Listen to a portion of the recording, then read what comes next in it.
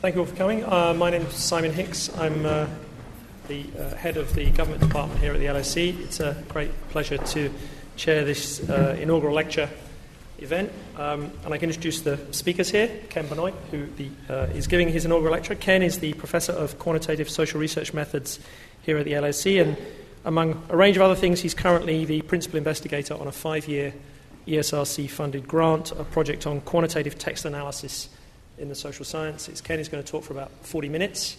And then we have a respondent, Kenneth Cukier, who is the data editor at The Economist and co-author of Big Data, a revolution that will transform how we work, live, and think. And for those of you who are into social media, there's a hashtag for tonight's event. The hashtag is #LSEData. So over to you, Ken.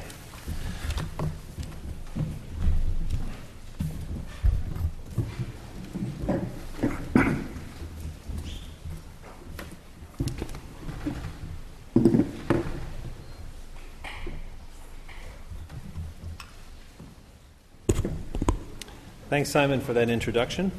I'm also very grateful to the school and the Department of Methodology for sponsoring and promoting this event, and to Ken Cukier for agreeing to be the respondent. And I can only hope that my comments tonight on the subject of big data and the social sciences will do justice to the high expectations that have been set through the participation of such esteemed colleagues. So for the next 30, 40 minutes or so, I'm going to talk about the challenge of big data for the social sciences. As we instruct our students when addressing a topic, a complete answer involves clearly defining key concepts. So I'm going to begin by clarifying exactly what we mean by big data and how this might make it different from other forms of data. In fact, getting this clear understanding right is really one of the challenges I should be identifying for the social sciences in figuring out how to make best use of big data. But it's not.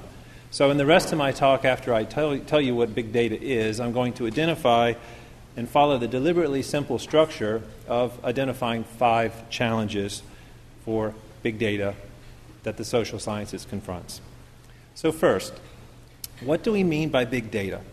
What makes it different from other forms of data? The answer to this is both simple and subtly complex. The simple answer is size. Big data is simply, quite simply, data on a scale that is so large that we cannot manage, analyze, or make sense of it using the techniques that we have applied to smaller and more traditional forms of data in the past. The more complex answer has to do with the changes in the nature of that data that enable these massively big scales, especially in the ways that the data is formatted, produced, and communicated. It's not only the size of the data, in other words, that requires us to rethink our approaches to using it for generating knowledge. It's also the manner in which this data is generated and the tools that shape how it's structured and stored. Let's take an example from social media, including social media that you might have seen when promoting this talk, which the LSE conferences did an excellent job of, on the microblogging service known as Twitter. Twitter data has been shown to contain a lot of rich information if you filter it and extract this information properly. Our own Professor Tim Newbern of Social Policy led a study called Reading the Riots. It was an analysis that focused on, among other things, social media usage during the 2011 London riots. I am currently involved in an EU-funded project to examine patterns of political knowledge and participation by looking at Twitter data in more than a dozen European countries around the time of the last European parliamentary elections. And as you can see here, these are some of the tweets that promoted this talk. A tweet is a snippet of text that's limited to 140 characters, but each tweet is also associated with a very large quantity of additional data. This is what we know as metadata. A single tweet, in fact, requires about 2.5 kilobytes in the format in which it's available from the Twitter Application Programmer Interface, or API. By modern standards, 2.5 kilobytes is not very much. But this is only because we've become spoiled by a wealth of computing power, with phones today that are orders of magnitude more powerful than the rocket science computing of a previous era. To put this into historical perspective, Consider the Apollo guidance computer. This was used to carry astronauts across 356,000 kilometers of space from the Earth to the Moon and back. This crucial piece of computing machinery had a storage capacity of about 16 kilobytes. This would be enough to record about 6 tweets. Of course, this is not a very fair comparison, since the computers of the 1960s were hardly designed for use with modern social media. Fortunately, computing power has made huge advances, enough to handle the current daily volume of about 500 million tweets per day, from about 288 million monthly active users. This, of course, requires industrial-scale computing power, the modern equivalent of what the NASA computers were to civilians in 1968. If we take a standard desktop computer of today with, let's say, a generous 16 gigabytes of RAM, you would not be able to fit more than about 6 million tweets into active memory. That's assuming you did nothing else with your active memory. A standard 1 terabyte hard drive, which is more than 187 million times the active storage capacity of the Apollo guidance computer, would be enough to store about 400 million tweets in their raw form, assuming that nothing else was on that hard drive. That's not even enough to store a single day of Twitter data. Other examples are more mind-boggling. To give you a few, there are currently about 3 billion Google searches every day. On U.S. equity markets, there are about 7 billion shares traded every day. About 2/3 of these traded by computer algorithms. To the video sharing service YouTube, there's about 1 hour of video uploaded every second. That is a lot of surfing squirrels and dancing cats. Online retailer Amazon.com has been known to sell over 400 items per second on its busiest days. They sold 36.8 million items on Cyber Monday alone in 2013. On the social media site Facebook, there are more than 30 billion pieces of content, which includes web links, stories, images, photos, posts, etc., shared every month. So when we talk about the big in big data, we mean that sort of big. We mean millions, billions, or more, and we are having to use a new language about gigabytes and terabytes and petabytes. These are data volumes on a truly staggering scale, on cosmological scales that defy comprehension. In this talk, I will refer a few times to astronomy because I think the astronomical scale probably best gives us some sense of the vastness of big data and of its complexity. Of course, what I want to talk to you about and what my comments are focused on is social sciences. This is my field. Furthermore, this is what the London School of Economics is. It's an institution for the social sciences, not the physical sciences, not medicine, not astronomy. When I refer in my talk to the social world, I want to distinguish it from the physical world, even though we could say this dichotomy is something of an oversimplification. By social, I mean a broad category including the economic, the political, the social, the legal, the financial, the business, the psychological, these activities, in other words, human-related activities. Much big social data comes from the byproduct of these human activities. Sometimes, as in the case of Twitter, generated by new activities that are linked to the data that we produce. But a lot of big data, by contrast, comes not from new activities, but rather from the improved measurement of existing phenomena. This is particularly true in the social sciences, in the physical sciences, and in medicine and engineering, where what we've done is improve our ability to detect and to record the physical or biological processes. This has led to a massive datafication of these processes, where here, datafication is an excellent term that I borrowed from Ken's book with Viktor Mayer-Schönberger, A Big Data, a Revolution That Will Transform How We Live, Work, and Think. Datafication refers to the process of recording information in a systematic, quantified format that can be tabulated and analyzed. Now, I have to make reference once again to the cosmological to give you a sense of the latest project to push the envelope of what is mind-boggling scale of big data. An international consortium of astronomers is currently constructing a massive telescope array called the Square Kilometre Array across parts of Australia and Africa. It's called the Square Kilometre Array because its size would be equivalent to a single satellite dish covering 1 million square meters. Comprising the biggest and most accurate radio telescope ever constructed, it's estimated that this system will generate an exabyte of information per day. An exabyte is 1 times 10 to the 18th power. That's a lot of zeros. And this is daily. This is more than twice the information transmitted on the internet every day. 1 exabyte could hold 100,000 times the printed material, or 3,000 times all of the content of the Library of Congress. If we compare this to what Google currently stores, in 2013 it was estimated that the company had about 10 exabytes stored on disk and approximately 5 exabytes stored on tape backup. Imagine having to make that tape backup. So this is data not only about astronomy I'm giving you here, but it's on an astronomical scale. We have long struggled to grasp the scale of our universe, but now the scale of our data has reached the same proportions. In fact, this SKA is so ambitious that it's not even known how they're going to store this data yet. IBM is working on this, but they don't even have a solution yet. So we're really pushing the envelope. The best parallel is probably between this project and the Human Genome Project, which to date was the world's largest collaborative scientific project, which was aimed at mapping and identifying all of the genes in the human genome. This was founded in 1990 with $3 billion in funding from the U.S. Department of Energy and the National Institutes of Health. It was expected to take 15 years. Due to advances in computing power, it actually only took 10. Today, 2015, you can sequence the entire human genome in about 3 days.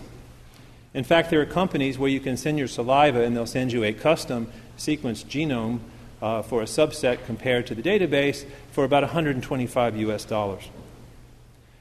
The world has changed, and our ability to deal with this massive data has changed. So to wrap up my characterization of big data, there's a lot more data than we are accustomed to. This is not your household consumer survey. This is not your British election study. This is not a data set about firm spending or a collection of legal decisions. It's not the results of published elections at any level, even the very smallest. You cannot email this data to a colleague. You can't even download it on your computer. This is data on an unprecedented and possibly mind-boggling massive scale. Now, I finished my introductory remarks about what data is, and I think we all know what I'm discussing, so I want to discuss my 5 challenges. The first one is the longest of the 5, because in many ways it's the most important. And this has to do with how we generate knowledge from big data. So the first point is that we need ways to reconcile the objectives of prediction and pattern recognition with the scientific goal of explanation. Big data has led to the rapid growth of a field known as data science. Data science is generally characterized as the extraction of knowledge from data, but specifically associated with the goals of prediction and pattern recognition, especially for big data.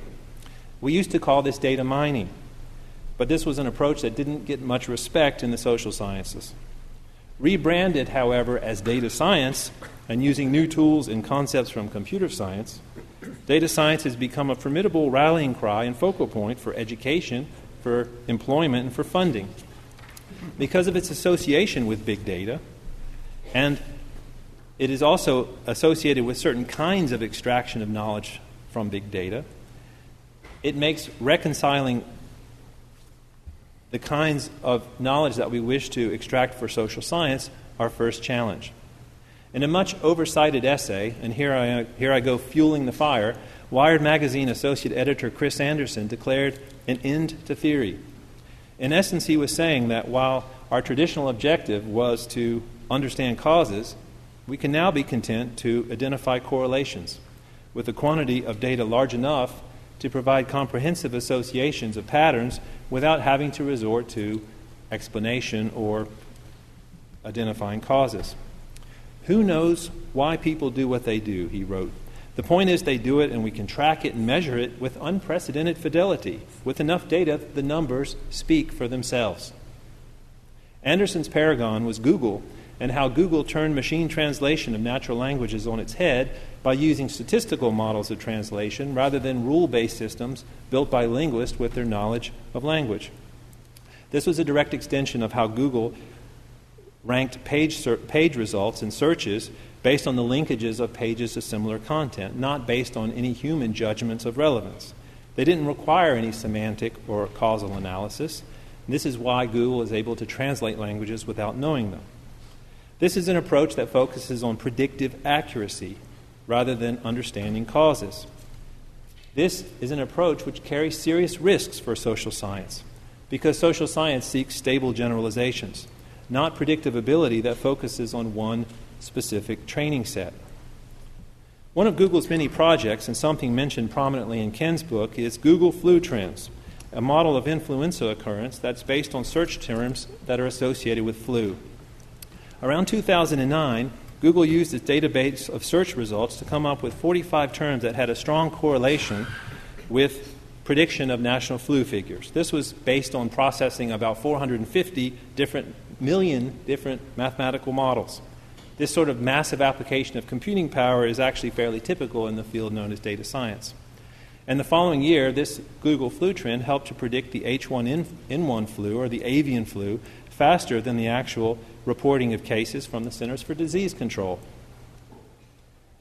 However, starting around 2012, this model began to fail somewhat badly. In fact, it over-predicted the incidence of flu up here by more than double the CDC estimates. Why did this happen? Writing in the science journal Science about the parable of Google flu, David Lazar and colleagues from Harvard University warned us that the quantity of data does not mean that one can ignore fundamental issues of measurement, construct validity and reliability, and dependencies among the data.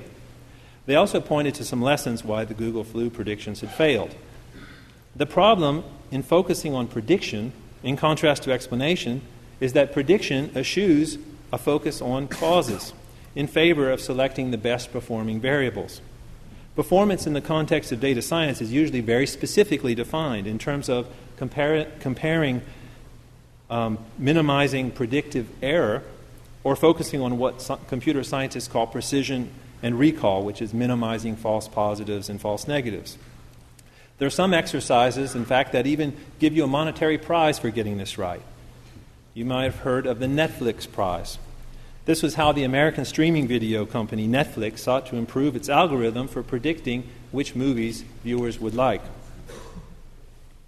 They used a data set based on their extensive set of user ratings and viewing data and announced in 2006 a $1 million prize to the team that could improve its current predictive algorithm by reducing the mean squared error rate of prediction by at least 10%. And the team that had the lowest mean squared error would win the prize. It took 3 years for teams to reach this objective, and when the prize was finally won, it was won by a team using a method known as an ensemble of ensembles. Well, this is a technical term for basically throwing every tool, including the kitchen sink, into a massive computation search effort whose goal is to minimize predictive accuracy on the training set. And as you can see this is one of the tables from the paper of the team who had the winning entry, they really were throwing predictors that have no theoretical reason or even possibility to explain. For example, the average string length of the title or percentage of movies with numbers in the title. Your dissertation advisor would probably be very unhappy were you to use variables like this in the theory for a social science thesis. And as an interesting consequence of the outcome, after awarding this $1 million prize in 2009, they never actually implemented the system. Netflix wrote on a blog post that we evaluated some of the new methods offline, but the additional accuracy gains that we measured did not seem to justify the engineering effort needed to bring them into a production environment. In other words, thank you very much, but it's too complicated for us as well. So how well would these methods travel to the social sciences? Well, it turns out if we overemphasize prediction, then the validity of our explanations can break down very quickly. These can lead to absurd conclusions when they are naively applied to social phenomena. Let me show you a widely reported paper by Valenzuela, Halpern, and Katz, who studied the correlation between usage of social networking sites and happiness in marriage and relationships. Using both aggregate data on divorce rates and social networking usage and individual data from surveys, they found a positive and statistically significant relationship between Facebook penetration and divorce rates. In their estimates, a 20% increase in the share of Facebook users in a given state is associated with a 4% increase in the divorce rate in the following year. Now, to be fair, and why should we be fair, the authors did acknowledge the possibility that recently divorced people and those in troubled relationships may turn to Facebook as a remedy or to find new partners. However, that did not prevent the research, leading to conclusions that social networking usage wrecks marriages. From a cause and effect perspective, SNS may reduce marriage well-being through habituation or addiction, sparking feelings of jealousy between partners or facilitating having extramarital affairs. They also said, excessive use of social media may trigger marriage unhappiness and ultimately divorce. Now, the problem here is that focusing on social media usage rates to predict divorce, they are doing nothing but speculating on the causes. And that is all that they can do in the absence of some causal identification strategy. Because of the data science association with the scientific rigor of this study, however, popular media picks up on this result, and this has even been cited in some legal cases in divorce courts.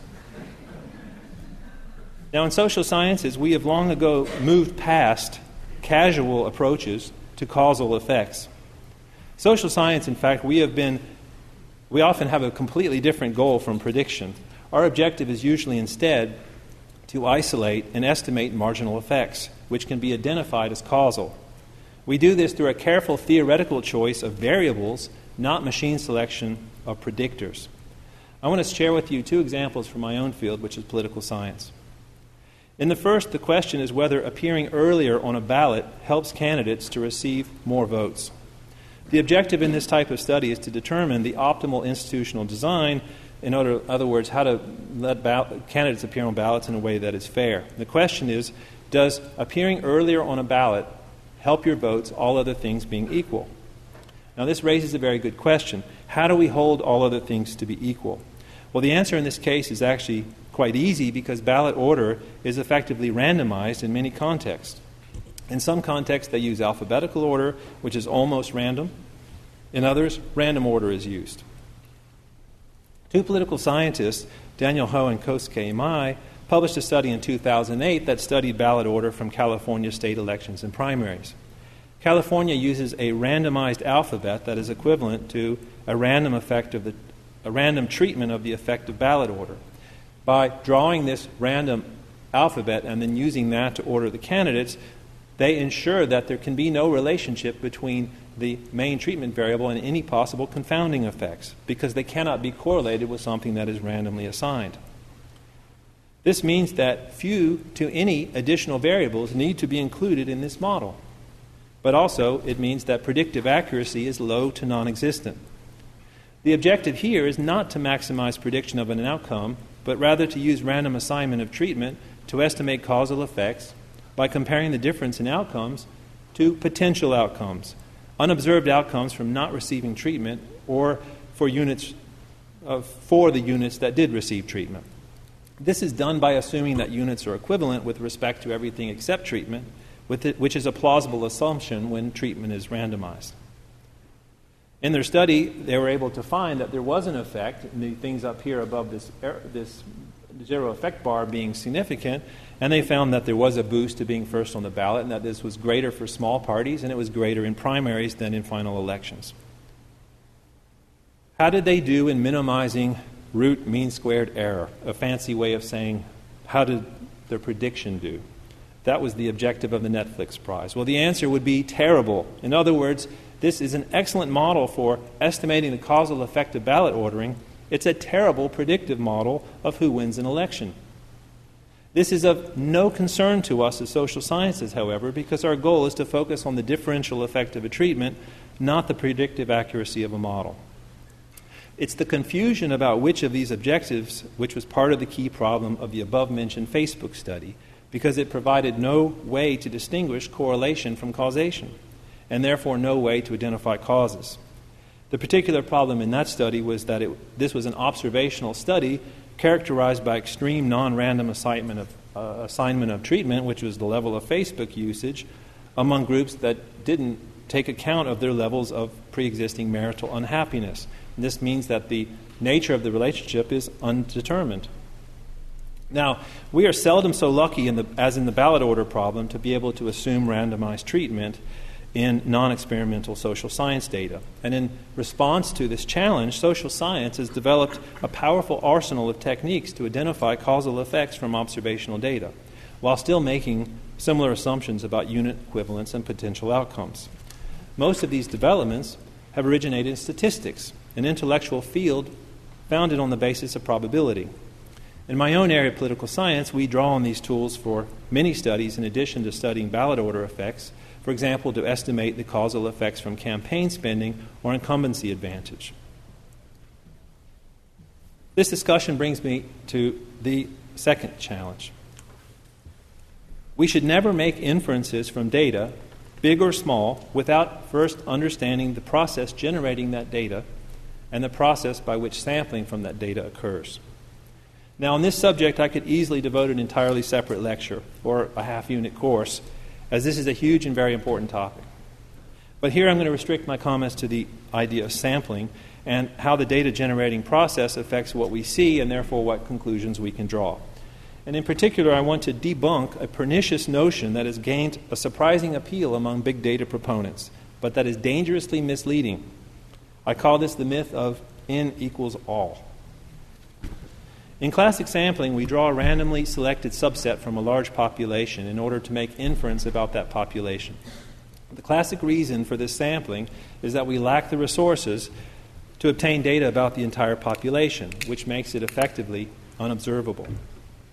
But N equals all suggests that in the era of big data, we do have the resources to observe the population, and that we no longer need to sample from it.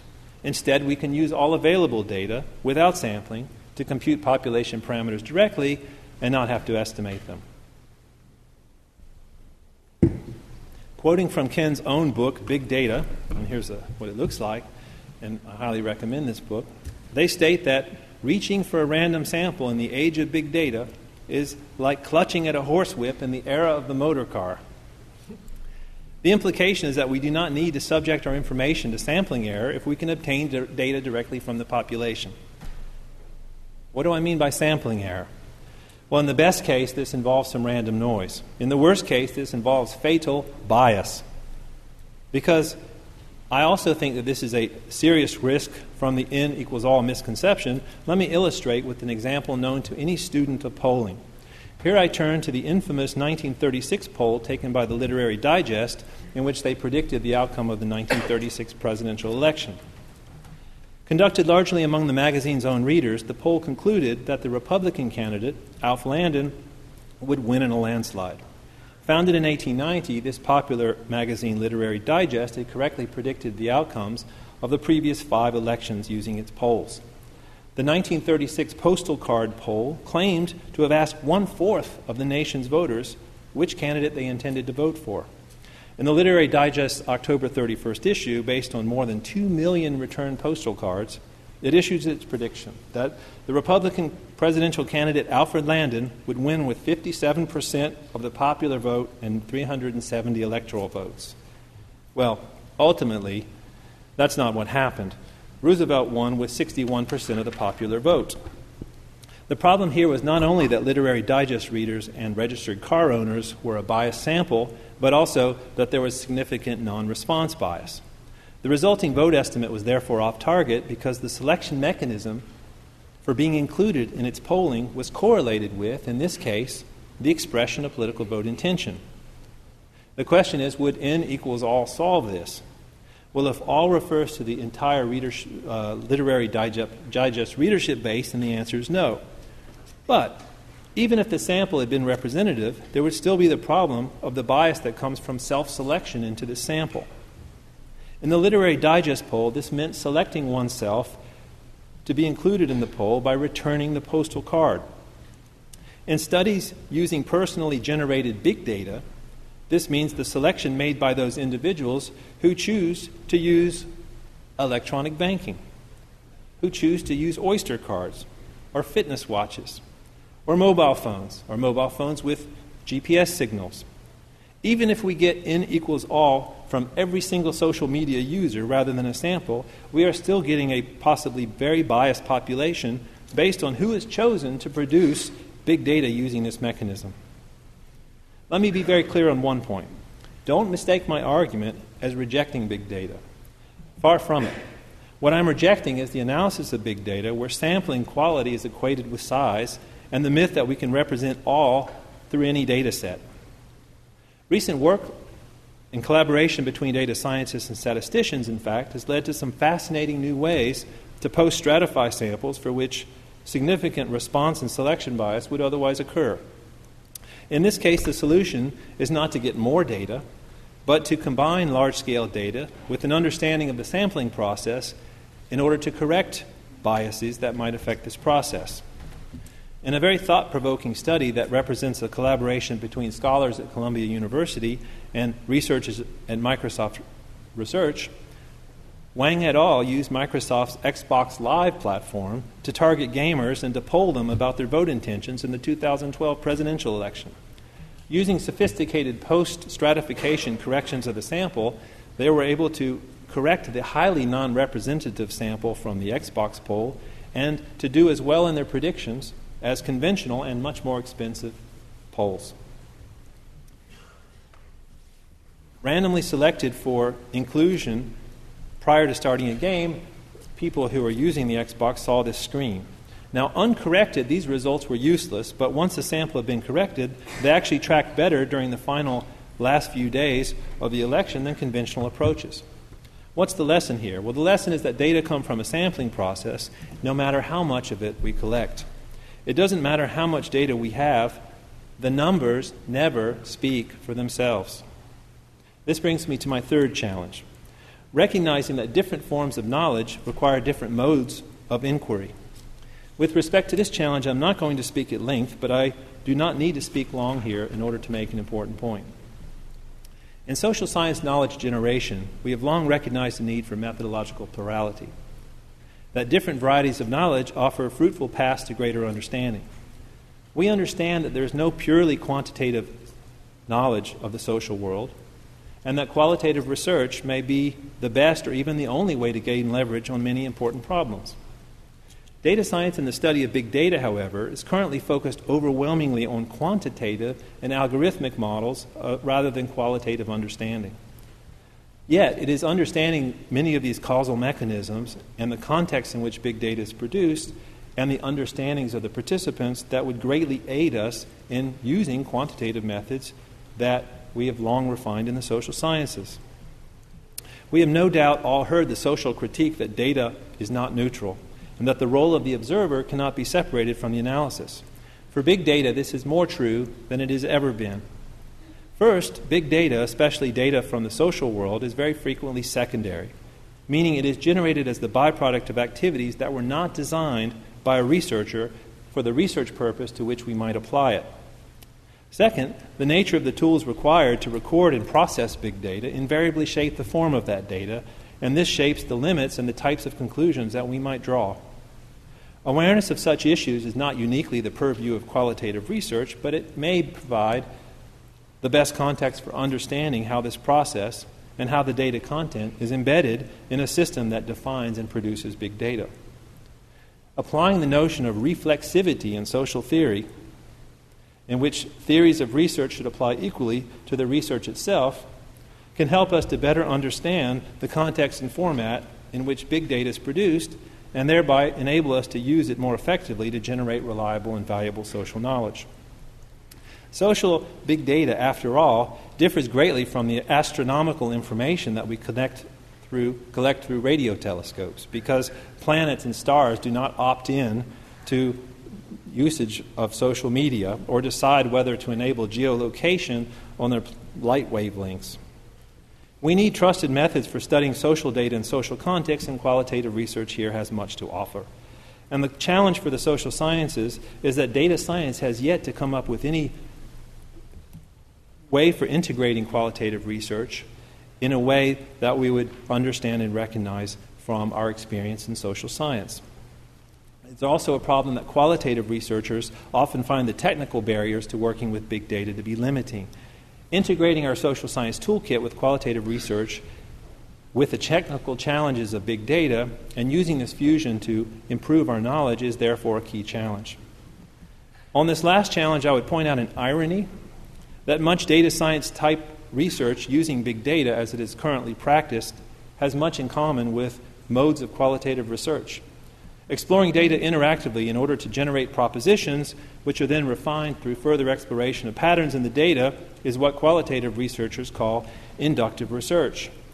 Well, many data scientists might be shocked to realize that they are applying a version of what qualitative researchers term grounded theory, only with massive quantities of data and using sophisticated quantitative tools when they start with data first and questions second. The fourth challenge is ethical. We need to integrate ethical and legal understanding of the issues surrounding big data with our technical understanding. Here, the point I want to make is even shorter, but nonetheless crucial. We need to bring the expertise and understanding in the legal and ethical fields up to some rough parity with our technical understanding of big data and big data issues. Part of this has to do with maintaining standards of ethical research in the social sciences. A key part of any ethical research policy of the sort that would be needed to pass an IRB, or Institutional Review Board, involves informed consent. Yet, the private companies that record big social data are not bound by such services, especially when users have turned over or waived their rights to these things through the very liberal data-related provisions in the provider's terms of service. For providers of, quote, free services such as Google, Facebook, or Twitter, these can be very complex. How many of you have read the end-user license agreement that comes with your iPhone? Well, they essentially grant the right to these companies to use and reuse their data for their own purposes. And in the case of devices or software with location capabilities, this can include sharing your location at pretty much regular intervals. For some providers, they can use their reach and their power to conduct experiments on their users and still have this lie technically within their terms of service. In a controversial article published last year in the Proceedings of the National Academy of Sciences, Kramer, Guillory, and Hancock reported on the results of a Facebook experiment that involved manipulating the posts in people's feeds. During a one-week period in January 2012, Facebook intentionally manipulated the feeds of 689,000 English-speaking Facebook users in order to estimate whether showing more positive posts in a user's Facebook feed was an emotional contagion that would inspire them to post more positive things about himself or herself. Not surprisingly, the research found that it did, but what sparked much more discussion than the results were the ethical concerns of this experiment, of Facebook having performed this without prior consent of the people who were the users and participants in this study. They claim, of course, that it fell within the terms of service to which users had agreed when they were signing up for Facebook. Many of the end-user license agreements of big data providers push the bounds of legality, let alone ethical concerns. Recent controversies sparked by the revelations that some companies may have been sharing their data with the National Security Administration have only added to this debate. Even without that, it could be said that the ethical issues are more complex than the sum of the individual data sources. Why?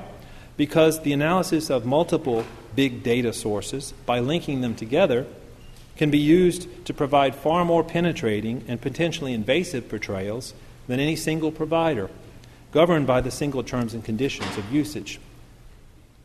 Yet, most end-user license agreements allow data to be passed quite liberally to third parties.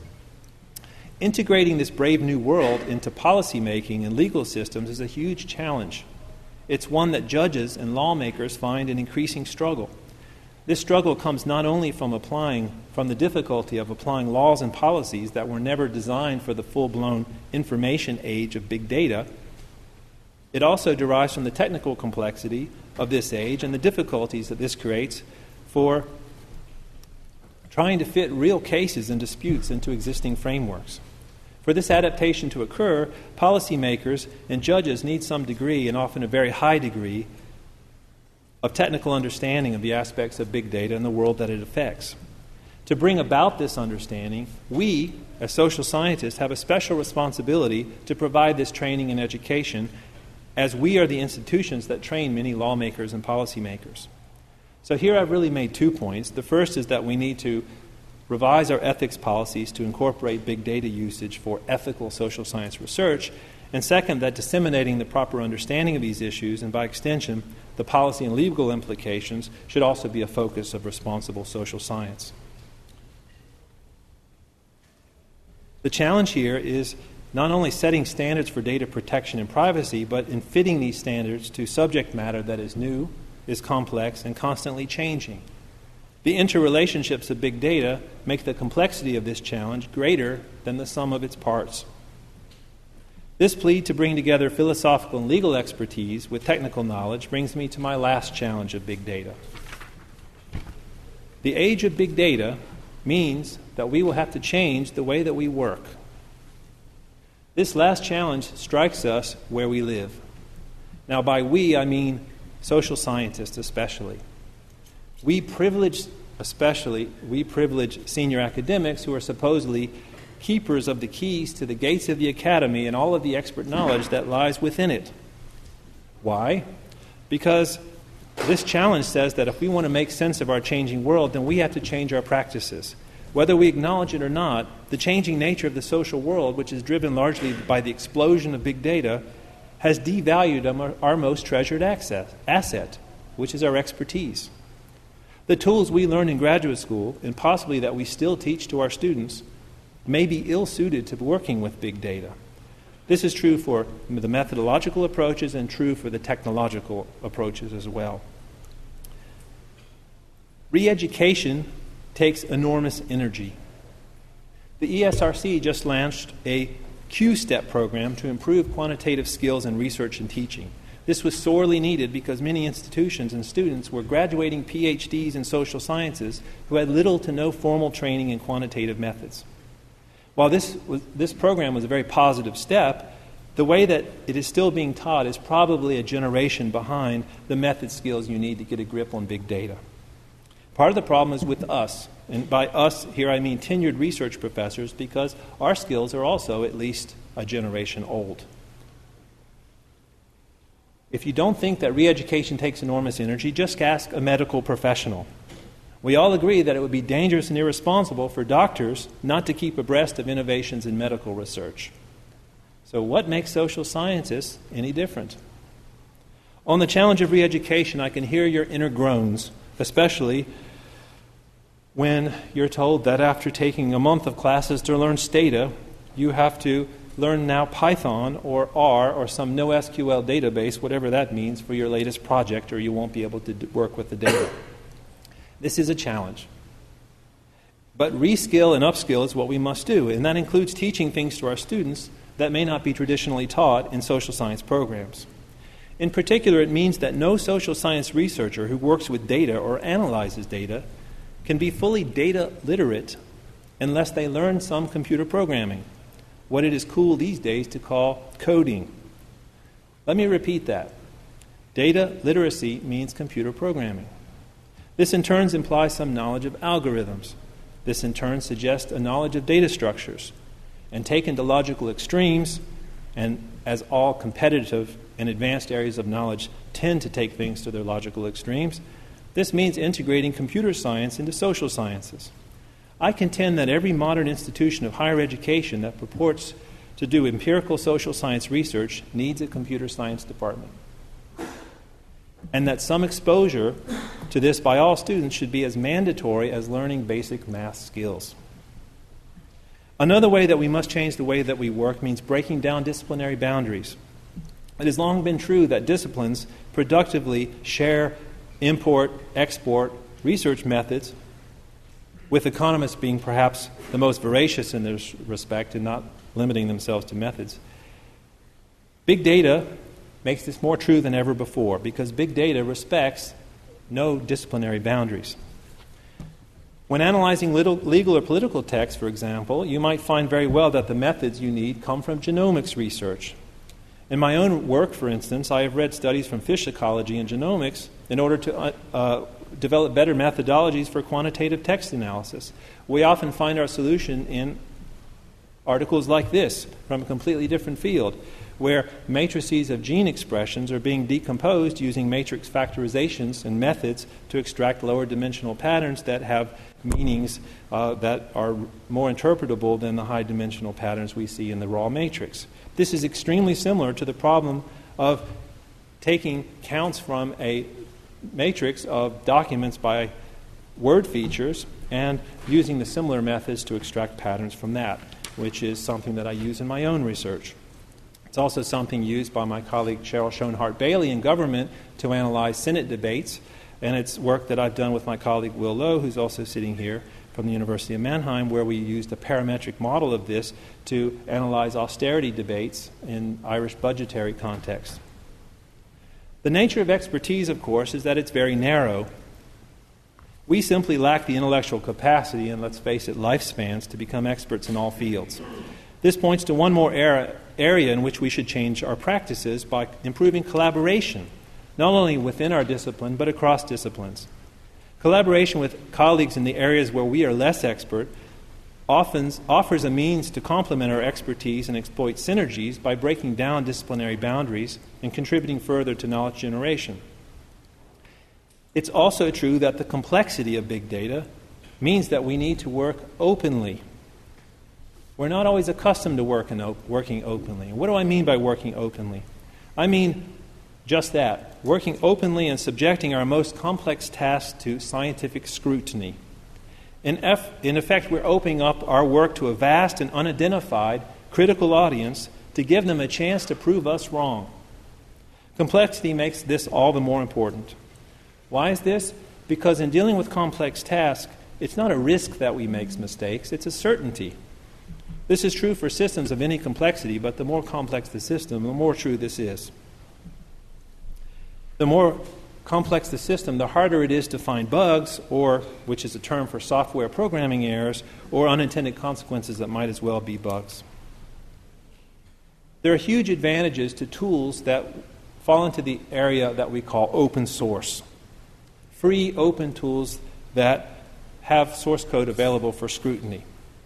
Not the least of which, as a goal, is scientific replication and the basic trust that these tools work as they should. This is what open source software means, that every line of source code can not only be scrutinized, but modified by third parties. Of course, there's an app for everything, and there are outstanding free platforms for sharing computer code, applications, tools, and knowledge. This is a platform here. This is my page from GitHub, which is sometimes called the Facebook of programmers. This website fulfills three purposes. It allows people to freely distribute software. It facilitates collaboration, team-based programming, and it provides revision tracking and branching. This last system means that any user can go to this page, take my software, fork a branch. If they find a mistake, they don't have to simply tell me. They can actually fix it and integrate those changes back into the software. As both an author and a user of these tools, I respect that the technical barriers might be out of reach of many users who need them. For example, this is some of the code that Paul Nolte and I were working on last week. Not everyone can understand this, and that is the Twitter query I ran this morning. Does this look intimidating? It probably does to most of you. But there's no way around the upskilling required to work with such data. How can the data talk to us if we cannot talk to the data? This means speaking the language of the data.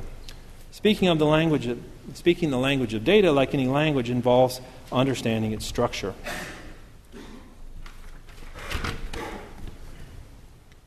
Understanding the technical basis of big data means using big data as an astronomer.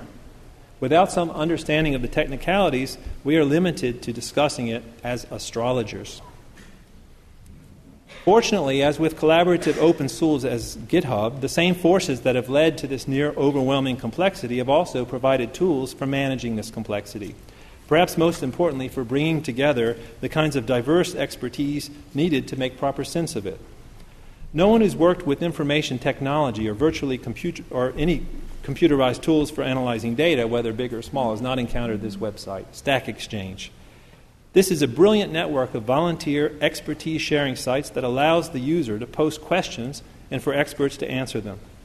But these are experts not selected by anyone. but rather voted by the users and the posers of these questions and the other readers based on the value of their answers and sometimes the value of their questions.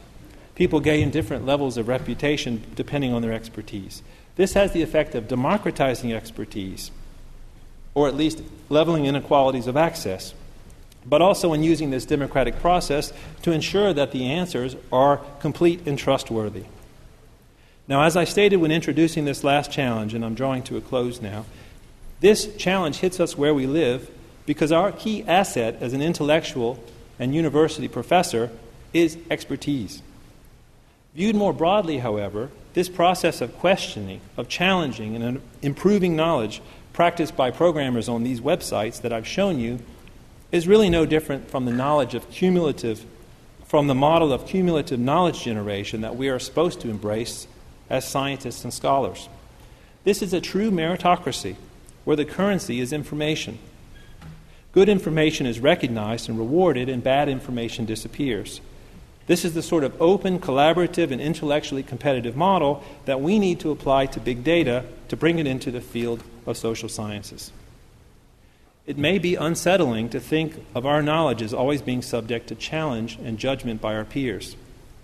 But in fact, this has always been the nature of the scientific world of knowledge. The revolution in information and technology and communications did not introduce this process. It merely facilitated and accelerated it. Now, my own argument about our knowledge always being subject to challenges always also applies recursively, to use a programmer's term, or reflexively, to use a qualitative research term, to everything that I've just said in my talk. So I'm now going to yield the floor to my respondent, Ken Cukier, who I have no doubt will offer some insightful comments and counterpoints to my remarks.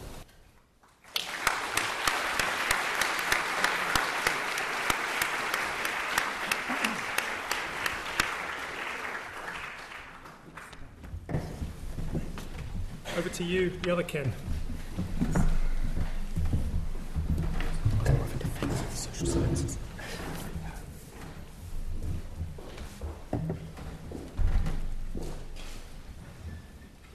So thank you, Ken, and thank you, Simon, for the opportunity to speak with you today. I'm honored, actually, flattered, to be here and to talk about big data as a respondent. The last time I was in this venue was about 2.5 years ago when the book was published, and my co-author and I talked about the book to an audience. Was anyone there here? Good. One could possibly say we got creamed, we got slaughtered. And the reason why is because of this.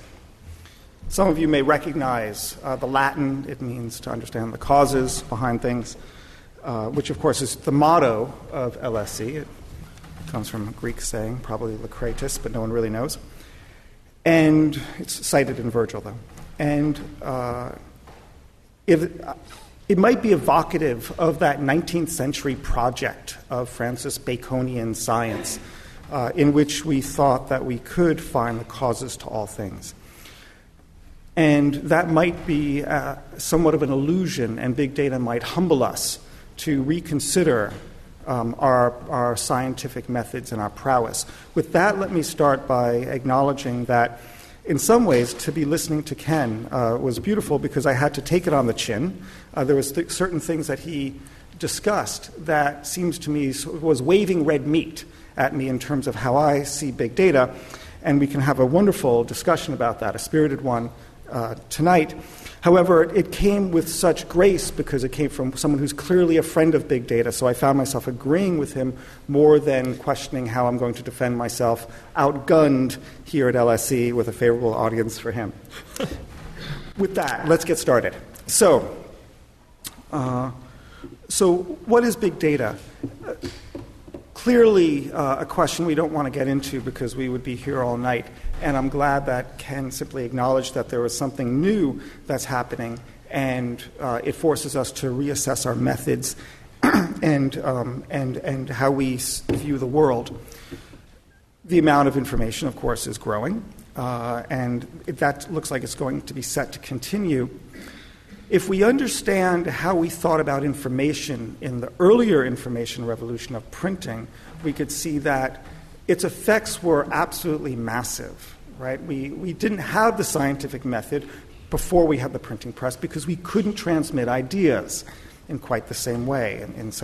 We didn't have mass literacy. We needed printing to have a mass literate public, even at the level of the sciences, so that ideas could be disseminated. We didn't even have rules. We didn't even have laws to protect free speech prior to the printing press because there wasn't enough speech to warrant protecting. Our values changed when the technology changed, so we had an awareness of the value of free expression. And so, too, I think in the world of big data, when we have vastly more data than we ever had before, so, too, it's going to change the way that we think about the world, we understand the world, and how we perform science. Ken and I agree with that. Where we go with it is going to dovetail in different directions. One of the more interesting ways that people are using big data is not simply to understand it as a human being, but to enshrine in software and by using data to things that we'd like to get done that before we had to explicitly train a computer to do, that now we will be able to have the computer learn based on data and do for itself. And it's an area called machine learning. Now, Ken had referred to it as that we're taking the human being out in the idea of knowledge. That might be the case, but we're not there yet. Actually, the way that machine learning works, whether it's Google's translation or Google's PageRank system, is that the human being is still there. It's latent, but the human being is still there. So let me give you an example in terms of Google's PageRank system. The system's based on link structure. Those links were determined by a human being, i.e. someone links to lots of people link to the name of the White House at whitehouse.gov, and therefore they go to it. Likewise, the system learns by clicks, and that too is a human interaction. So there is sort of humanity involved in the machine learning algorithms that are relied on big data. In the case of Google Translate, those translations themselves are high-quality translations that human beings have done that then the machine learns by analyzing millions of them, trillions of sentences, actually billions or hundreds of billions of sentences, to know what correct translation or the correct translation of one word in one sentence is relative to another, not based on what those words are, but based on what those words are relative to other words in that sentence. Okay. So in terms of knowledge, we still have the human being somewhere instantiated somewhere in the system. And of course, the self-driving car by Google is based on a machine learning algorithm as well. So when we're thinking about big data, I want to suggest that there's lots of aspects that we are using it for that don't fit directly how a human being is going to use the information. It may be machines using that information to provide outcomes that humans used to do, such as a self-driving car. So one of the damning criticisms that Ken has presented is Google flu trends. And the reasoning is because of causality and because it seems to have failed. Okay. And it's true. In the paper that he cited by David Lazar, the joke was on Google because it did such a terrible performance. But reading the fine print of the paper reveals a nice little Easter egg, something that we should all think about. They write, the authors, does this mean that the current version of Google Flu Trend is not useful? No! Greater value can be obtained by combining Google Flu Trends with other near real-time health data. For example, combining flu trends data with lag CDC data, and dynamically recalibrating flu trends, we can substantially improve on the performance of GFT or the CDC alone. See chart. Now, my heart sank when Ken talked about ensembling as a way of throwing the kitchen sink at anything to see what sticks. But here in the very paper criticizing big data by Dave Lazar and his colleagues at Harvard, what they're suggesting is ensembling. What is ensembling? You can think of it as the wisdom of crowds or the idea of group intelligence or the way that science tends to be performed in some instances.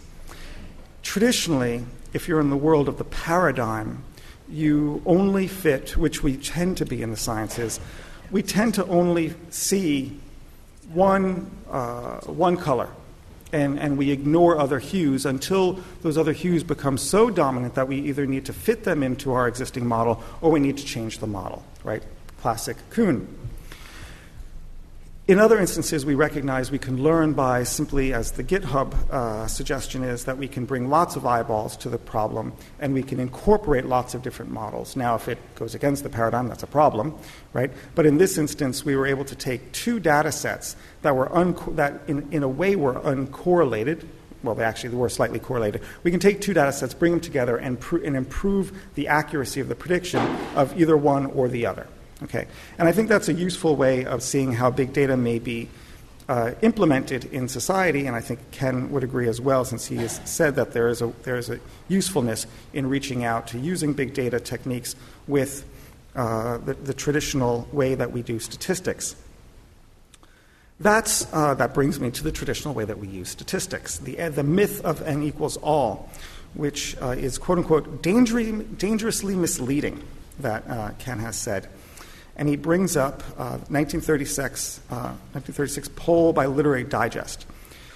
So the problem with the Literary Digest, of course, is sample bias, right? And there's bias is riddled throughout it. It is literally the textbook example. There's lots of and we can also admit that no one can ever have all the data, right? Having all the information, it's fundamentally impossible. But n equals all is an interesting way of conceptualizing an aspiration of how we handle all the data relative to a given phenomenon rather than relying on sampling, because there's certain things that sampling can never assess. Take, for example, if you're a farmer. I should also add, Ken had given me just simply basically one-sentence lines of what he was going to say. So this is in response to him directly, but I'm sort of speaking on the hoof. But I realized I was going to have images so generic that I could tailor anything that he said into them. So don't think that I sort of had planned this and been speaking in front of a mirror for a week. So imagine we're a farmer, right? In the past, we may have looked at our data on an acreage basis. But now that sensors are basically 1/1,000th of the price that they were maybe just 15 years ago, because of Moore's Law, because of the great cycles of technology, we don't have to rely on that. We don't have to do it by acreage, right? We could actually do it almost by meter, right? And some places do. For a high-value crop like in Napa Valley, where I was just 2 days ago, and so therefore slightly hungover from all the wine I've been drinking on research, they're doing just that. There's every vine almost has its own sensor to understand moisture, to understand the microclimates. The benefit of that is that we can see things that sampling can't assess. We can actually ask different questions. We can learn different things. So what might those different things be? Well, there was a paper last year by Kellis at Harvard and MIT who explained it very nicely. He said that when they sample and they look at 3,500 cases, which in the medical sciences would be considered a large size sample, considering that clinical drug trials deal with several hundred people, you see 0 instances, in this case, of a gene marker that might predict schizophrenia. So there's no evidence of it, 0, right? Now, if you have 10,000 cases, you get 5 identifiers. Not statistically significant. That looks like noise. You don't know what to do with it, and typically in an academic paper, you'd throw it out, right? We all know how that works. But if you have 35,000 cases, you increase by an order of magnitude that original sample size. Now you have 62 markers, suddenly 62 instances, and suddenly that is statistically significant. You can work with that. You can learn from that.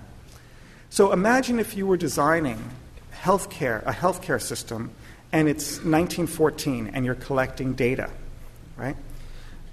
You can't analyze it all. So you're just going to deal with the sample. In fact, the whole idea of the clinical drug trial is the average man, right? Quinlet, l'homme moyen, right?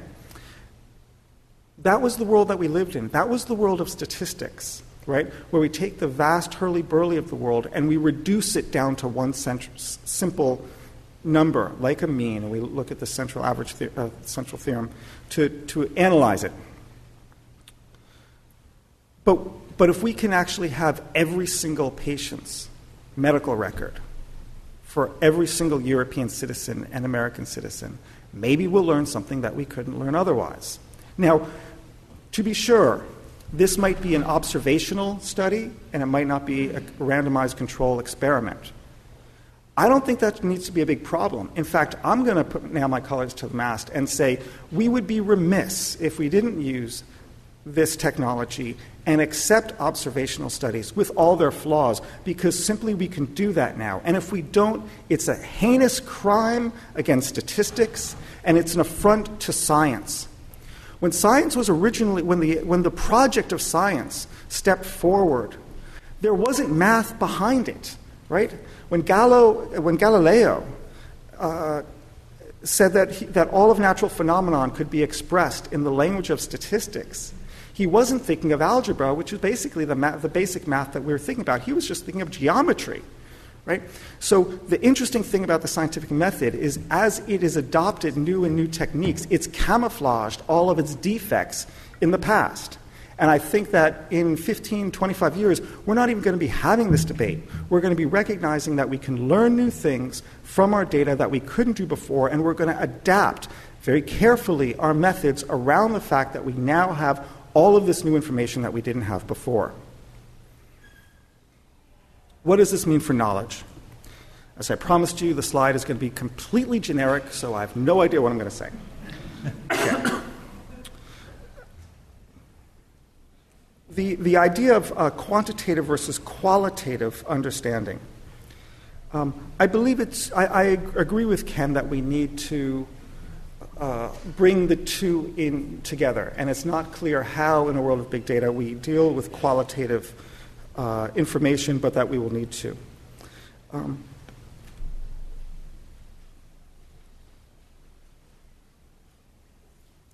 I'm sure what I had to say to his points were good, but I cannot read my handwriting.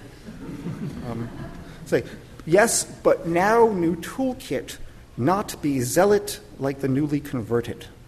Okay, sure. Sounds good to me. Not designed by research. Oh yeah, quite. So that it's not designed by researchers with a research agenda. I agree with that, but I'm not overly bothered by the fact that the data that we could be analyzing hasn't been so carefully groomed and produced by researchers by research agenda, that it's data in the wild, as they say, simply because we have to adapt our techniques around the fact that we have this new data, and it's not always going to be as pristine as we'd like. And for lots of instances, it's not necessarily going to be the qualitative data that we have. There's a huge project that we can go for on simply the quantitative data. Back again to the n equals all example. Economic policymakers around the world make their decisions on the CPI, the Consumer Price Index, which is known as the inflation rate, and there it's based on about 80,000 prices sampled monthly by the National Statistics Bureaus, when we could actually, with scanner data and with online commerce, simply look at all prices in an economy. So we can aspire to the n equals all, and just that qualitative project is going to get us far ahead of where we are today. To the ethical issues, there I agree with Ken, and think I mostly agree with Ken on the difficulty that the consent has been waived, and that is a serious problem going forward. But I would implore Ken and others to look at the big stakes involved and not the small stuff. Today, a lot of the ways that the research has been conducted, say whether it's Google flu trends, but people didn't knowingly give their consent for their clicks when they wrote sniffles and aspirin into a search window, I don't think is a big deal. And I think we should recognize what those red lines are and what are big deals. The Facebook study is deeply interesting and I think should force us to have that debate. But I come out on the other side of that debate. When the Facebook study showed that they could manipulate people's news feeds based on whether they showed people slightly more positive content or slightly more negative content in their news feed of what they were likely then to post, the difference in their behavior was between, so the likelihood that they would post either slightly more positive or slightly more negative comments themselves or items themselves was between 0.04% and 0.1%. Okay?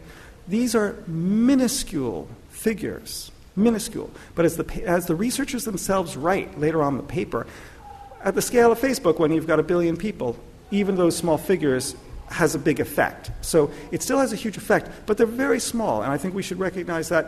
Was this a big problem or not?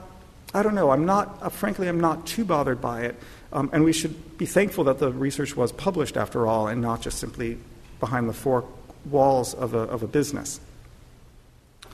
The stakes are big, of course. Samsung's smart TV privacy policy reads remarkably like Orwell's 1984. I'll just read the Samsung policy. Please be aware that if your spoken words include personal or other sensitive information, that information will be among the data captured and transmitted to a third party through your use of the voice recognition system. And of course, poor Winston Smith had a similar problem against the thought police who were listening or potentially listening to him at all times. So where I come out on it is I think I would rather us be have a knee-jerk belief toward leaningness towards permissiveness rather than a reluctance to go forward, because I think this is a new frontier for us that can have so many great effects.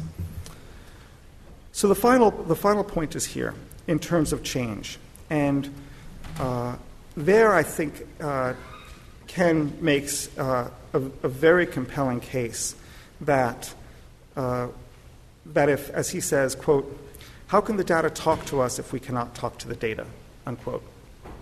I think that's absolutely right. And like many of you, when he was talking about, breaking disciplinary boundaries and working openly, we couldn't help but have this sort of nostalgia that we might have heard that same sort of thing spoken in this amphitheater 100 years ago, ever thus. But he makes a deeper point that it's more necessary than ever because of data. I'll underline that to say that it's not only is it going to be more necessary than ever, it will be a requirement for good research versus bad research. So the institutions that are too late and too hidebound and don't actually have more interdisciplinary research and don't have open code and open practices are actually going to be at a disadvantage. They're not going to be practicing modern social science. Now, I am not sure that big data, and I've written a book that really is non-scientific, right? I'm not so certain at the outset how big data dovetails with science because I see it as eschewing causality, because causality is so hard and you want to make it, you need to do a lot of work to get it. And that there's so much to gain for when you are just simply going on the correlations, whether it's a self-driving car or an Amazon shopping cart or a Facebook study, or whether people are going to click on a box for a candidate who appears earlier up on a poll, on a ballot, rather than lower down. I don't know about causality. I think that's a big topic.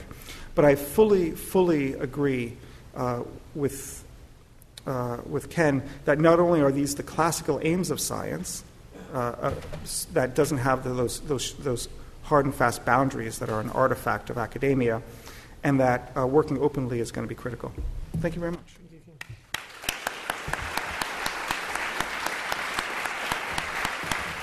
So we've got just over 15 minutes. Let's take questions in batches of 3. Keep the questions very short, please. And say who you are. So a gentleman here in the middle, I saw his first hand up. There's a mic coming round. The acoustics are terrible in the room, so please wait for the mic. Can you take the mic, please? Hello, my name's Julian Fedsuit. I was interested about both sides of the debate about how big data is created. and about the question about how do you monitor it, how do you manage it, what it is. What about the issues of link farms, skewing data, or algorithms or people using computer systems there to change the data on the web by affecting Facebook likes, etc., etc.? How does that impact on it and the validity of all the data? Very good. Take another question. Gentleman at the front here. You used to say the ambition of n equals all was really the important thing rather than the reality of achieving it, but the direction. Is the ambition really n equals all, or is the ambition n equals us? N equals what? Us. Third question. Any women who want to ask a question? Is it all geeky men who want to ask questions? He's not a woman, he's a man. There. My name's Leanne, and I noticed that you mentioned the need for social scientists to get involved in computer science. I was just wondering if you had thoughts going the other way, computer scientists getting involved in social science. That's a good question. My 11-year-old daughter at her primary school, they've introduced lunchtime classes in Python code. She's 11. Okay. Go for it, guys. How about Ken? Go first. Well, is this on? Yep. Yeah. On the question of the link farm, so this is a general issue where, for example, one of the problems with the Google flu trend failure in the period that was under discussion was that they changed the way that the search algorithm works. And one of the things that Google does, if you've ever, I'm sure you've used it probably 20 times today, you type in a search term, and before you complete your search typing, it auto-suggests. In June and July of 2012 alone, they changed the search machinery 86 times, according to that article. So they are constantly changing the way that their mechanism works, and therefore that makes it hard. And link farms are sort of the same thing. So if we think that the linkage of links, or whatever they call, predict something in a network framework, we need to make sure that those are coming from valid sources. This is true of any data analysis. It's true of big data analysis and small data analysis. On the n equals us, I'm honestly not sure what you mean. But I could say in general, I've never used non-observational data in my life, and I always would prefer more data to less data. My point was that if we think that we can reach the all, I think that that's a myth. But I don't dispute that more is better. Let me pick up on that. This is on. Okay. So, but wouldn't there be certain categories of phenomenon where you can have, quote unquote, all the data? So let's take electronic patient records. In a nationalized health service, such as in Britain, where you can remove as much as possible selection bias because it's not only the wealthy who are attending hospitals, but it's the whole population. No, only the sick are attending hospitals, not the whole population. Fair enough. What about it? Well, if it's an electronic patient record, okay, so that would be sick. Then we'd have to limit it down specifically to certain ailments. So it's true that we'd be missing people who are healthy who may have that ailment, but in this case, if it would be treatment for a given ailment based on certain categories, then theoretically you would have it. And you could also conceptually imagine you could have n equals all in terms of per patient if everyone who checks in when they're born, there would not be the 1% that's out. And then the question over here about... Well, no, that's actually a question for Ken. Because I think there's a fundamental clash. Can you ever imagine cases in which we would have n equals all? I don't believe in the all, I think is the difference. I think if you take a very stochastic view of the world, then each realization you see is a draw from some stochastic data generating process. And just because you have all the patient records in a hospital doesn't mean that we couldn't draw more by coming up with more patients or sending more people to the hospital or treating more people. That there could be cases where there are configurations of factors that we just haven't observed in that hospital. And if we think that just because we got everyone who went in and out of the door during a fixed period, we have all, I just don't think that that's right. I mean, a nice example would be your research on speeches in Congress. The fact that you could observe all speeches in a parliament doesn't mean you observed all the data, because there's a restriction. The data generating process means there's a restriction on the type of speeches that could take place and who gets to speak. But it depends on what your question is. So let's take a look. If we wanted to predict the likelihood of how a Supreme Court justice is going to vote, we might do it by looking at all Supreme Court justice Supreme Court votes. If we try to understand how people are going to purchase, what they're going to purchase at Walmarts prior to a hurricane, we'd want to look at not a sample of all the purchases at previous Walmarts, but the whole database of all purchases at Walmart. I think it depends what your question is. Now, I recognize this. You would say, well, this is not science. That is simply, chasing mercantile prediction. I would suggest that for lots of problems, that would be the approach, and you could conceptualize an N equals all situation. What about the question of should we worry about computer scientists doing social science? Computer scientists are very welcome in my department to come do social science. We will teach you how to do it properly.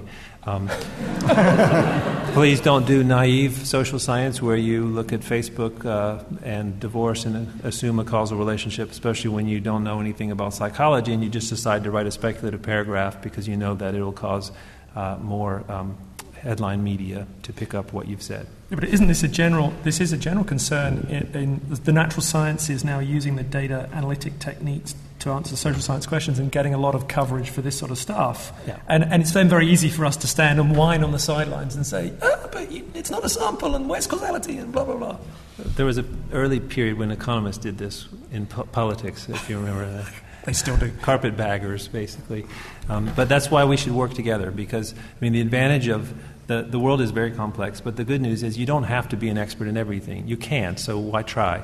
But you can find colleagues who are experts and you can combine your knowledge and act as a check on one another and come up with good collaborative research. Great. Let's take some more questions. Gentleman over here. Sorry. Hello, my name is Peter Norman. I know that The Economist has set up a visual data unit for journalists. What do you see as the future role for journalists? And will half of the people working here possibly end up being journalists? Okay. Question down here. Hi, I am a student studying mathematics here, and I love programming.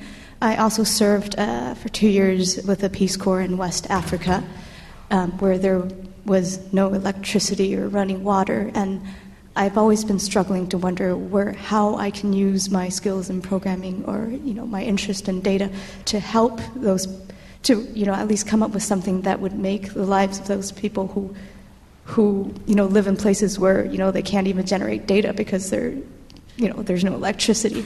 So would you have any inspiration or ideas on how we can use big data to perhaps reach those people who don't even have the access to facilities that would generate data? Excellent. And then there was a woman here, third row back. Hi, I'm Kanya. I'm from the National Institute of Economic Social Research. Just wanted to ask, the point you mentioned about the Facebook messages and the negative, positive. So you mentioned something about minus 0.4 and 0.1 difference. I was just wondering how that was quantified. Is that a behavioural quantification? And also, you said thankfully that research was published, but isn't that exactly the ethical point, that that research was published, but who knows what Facebook is doing behind? Very good. Take any or all of those. Yeah, let me go to the Facebook one first. So there was a matrix of 4 different outcomes. So if you were shown slightly more negative, you could have. What was your likelihood of posting more negative or more positive? I guess, or more negative or more positive could be neutral. And then if you were shown slightly more positive, your outcome of doing positive or negative. There were 4 variables or 4 values, and the range of difference was 0.04 and 0.1%. And so that's what it had meant. So in other words, these are super minuscule amounts of likelihood to do one or another, but statistically significant because there was enough of people doing it. And I think that, and yes, that one of the questions was at least this was being published, but not behind the 4 walls of the company. But I think there were a lot of other ethical concerns as well should this research have been done at all, being the most important? Was it wrong to have manipulated people this way? What if someone was a fragile soul who may have committed suicide because they had seen slightly more negative comments, even if it was at minuscule levels? And I'm sensitive to that. I think that's absolutely right. I think we should have that healthy debate. Yet I still fall on the side of urging a permissiveness to what we do, because I fret that we're going to apply yesteryear's notions of privacy onto the great potential of this new data to solve a lot of our problems, and we're not going to harness the benefits of it. Again, we can also see this because this seems a little bit unlikely that manipulating this way would create such a calamity. And I think that we could also, in our mind, conjure up a lot worse. And so I'd rather we focus our attention on the lot worse rather than go breathless on what seems to be small beer. And I'll just finish with on journalism. I hope that everyone in this building, or half the people in the audience, do not become journalists. It will be competition. The Economist usually likes competition, but not on a personal level. There's no money in it, journalism anymore. But I think that all journalists are going to have to raise their game, because we want to appeal to people like readers who are in this room. And everyone in the future, as following Ken's great wishes, is going to be learning software coding, no matter what discipline in the social sciences, at the graduate level of social sciences that they're in. If they're not, it's like not knowing how to type, or not knowing basic literacy or maths or basic statistics. You're going to have that basic familiarity with coding and how coding works, just so that you can design your own research methods. So rather than be beholden to someone in another department for your research methods, that would make no sense. So in that sense, all journalists are going to have to engage at a serious level. Journalists are going to have to engage with a public who is not only numerate, as they are today, but statistic-minded as well. Ken, solving the world's problems. I'll make a brief comment on that. Journalism has gotten so much better when it comes to representing data in a correct fashion in the last decade. And, leading, The Economist is leading in this respect. There's some very good stuff in the Financial Times and The Guardian. The New York Times is a wonderful data editor. They do some excellent visualizations. And it's so much more honest and satisfying as a social scientist to see what's being done now versus the cringeworthy stuff that you might have seen 10, 20 years ago. And I hope we've had a part, in discussions like this, play a part in that. In terms of this, I'm not really sure what you call it.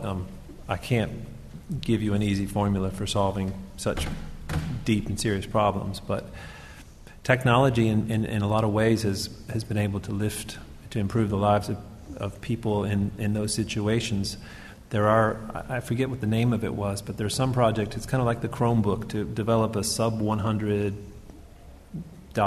laptop that requires no additional components. There's the Raspberry Pi. I mean, there are ways into computing that are very inexpensive. And say what you want about Microsoft, but the Gates Foundation is doing a lot to come up with clever solutions to these exact sort of problems. That money was originally funded by technology, but it's also very technologically aware in the application of it and the solutions. And this is a good thing. I think we've got time for a couple more questions. The gentleman here with the red tie.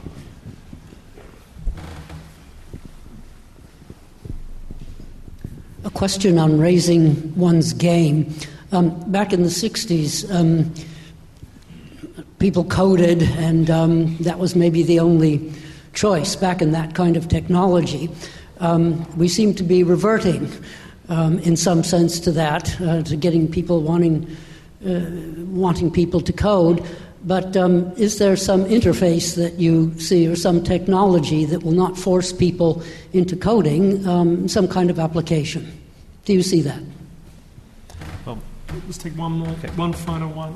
Chat in the middle. You seem to be sort of quite hasty, and I don't understand your sort of need for speed in dealing with the ethical considerations around the big data project. It's something that your guy, Sandy Pennington at MIT has. He sort of, let's do this and then deal with the issues afterwards. I don't understand the reason why that has to be the case. Good questions. You guys want to tackle the first one? I'll tackle the first one. So there's a huge industry of companies that try to make tools to make complex tasks usable without learning a new language like Java or Python or whatever it may take. And this is good in a way because it brings tools to people who may not be able to jump the technological barrier. The problem is a lot of those tools are closed and you don't really know what they're doing. And that's a very big problem for science because in science we have to know what we're doing. We have to be able to verify that. We have to be able to check it. I can tell you in the field of text analysis where I and my colleagues do a lot of programming, original programming. I have relied on libraries written by other people, and I very frequently find mistakes in those by looking at their source code. Under the model I showed you, I can send a note or even fix it, and they may or may not get back to me. That's essential, and I know that in commercial software you've got the same thing. It's just that you can't see it. So are we willing to give up our right or ability to scrutinize these tools? That's the trade-off for making it easier. More on the ethics. Yeah, I mean, I was, to be honest, I was hasty simply because there's a stopwatch and I'm going over time. So I don't treat the issue as something simplistic or something that I want to race through or as a way of blowing smoke, as a smokescreen for it. In fact, in the book that I wrote with Viktor, we have about maybe quarter to a third of the book is all on the negative and the downsides, the dark sides of big data. He grew up in Austria, which was the front line of the Cold War. He knows very well about the Stasi and surveillance. I do too, from my own family history. That's one reason why we are both impassioned about wanting to protect it, but wanting to use this as well.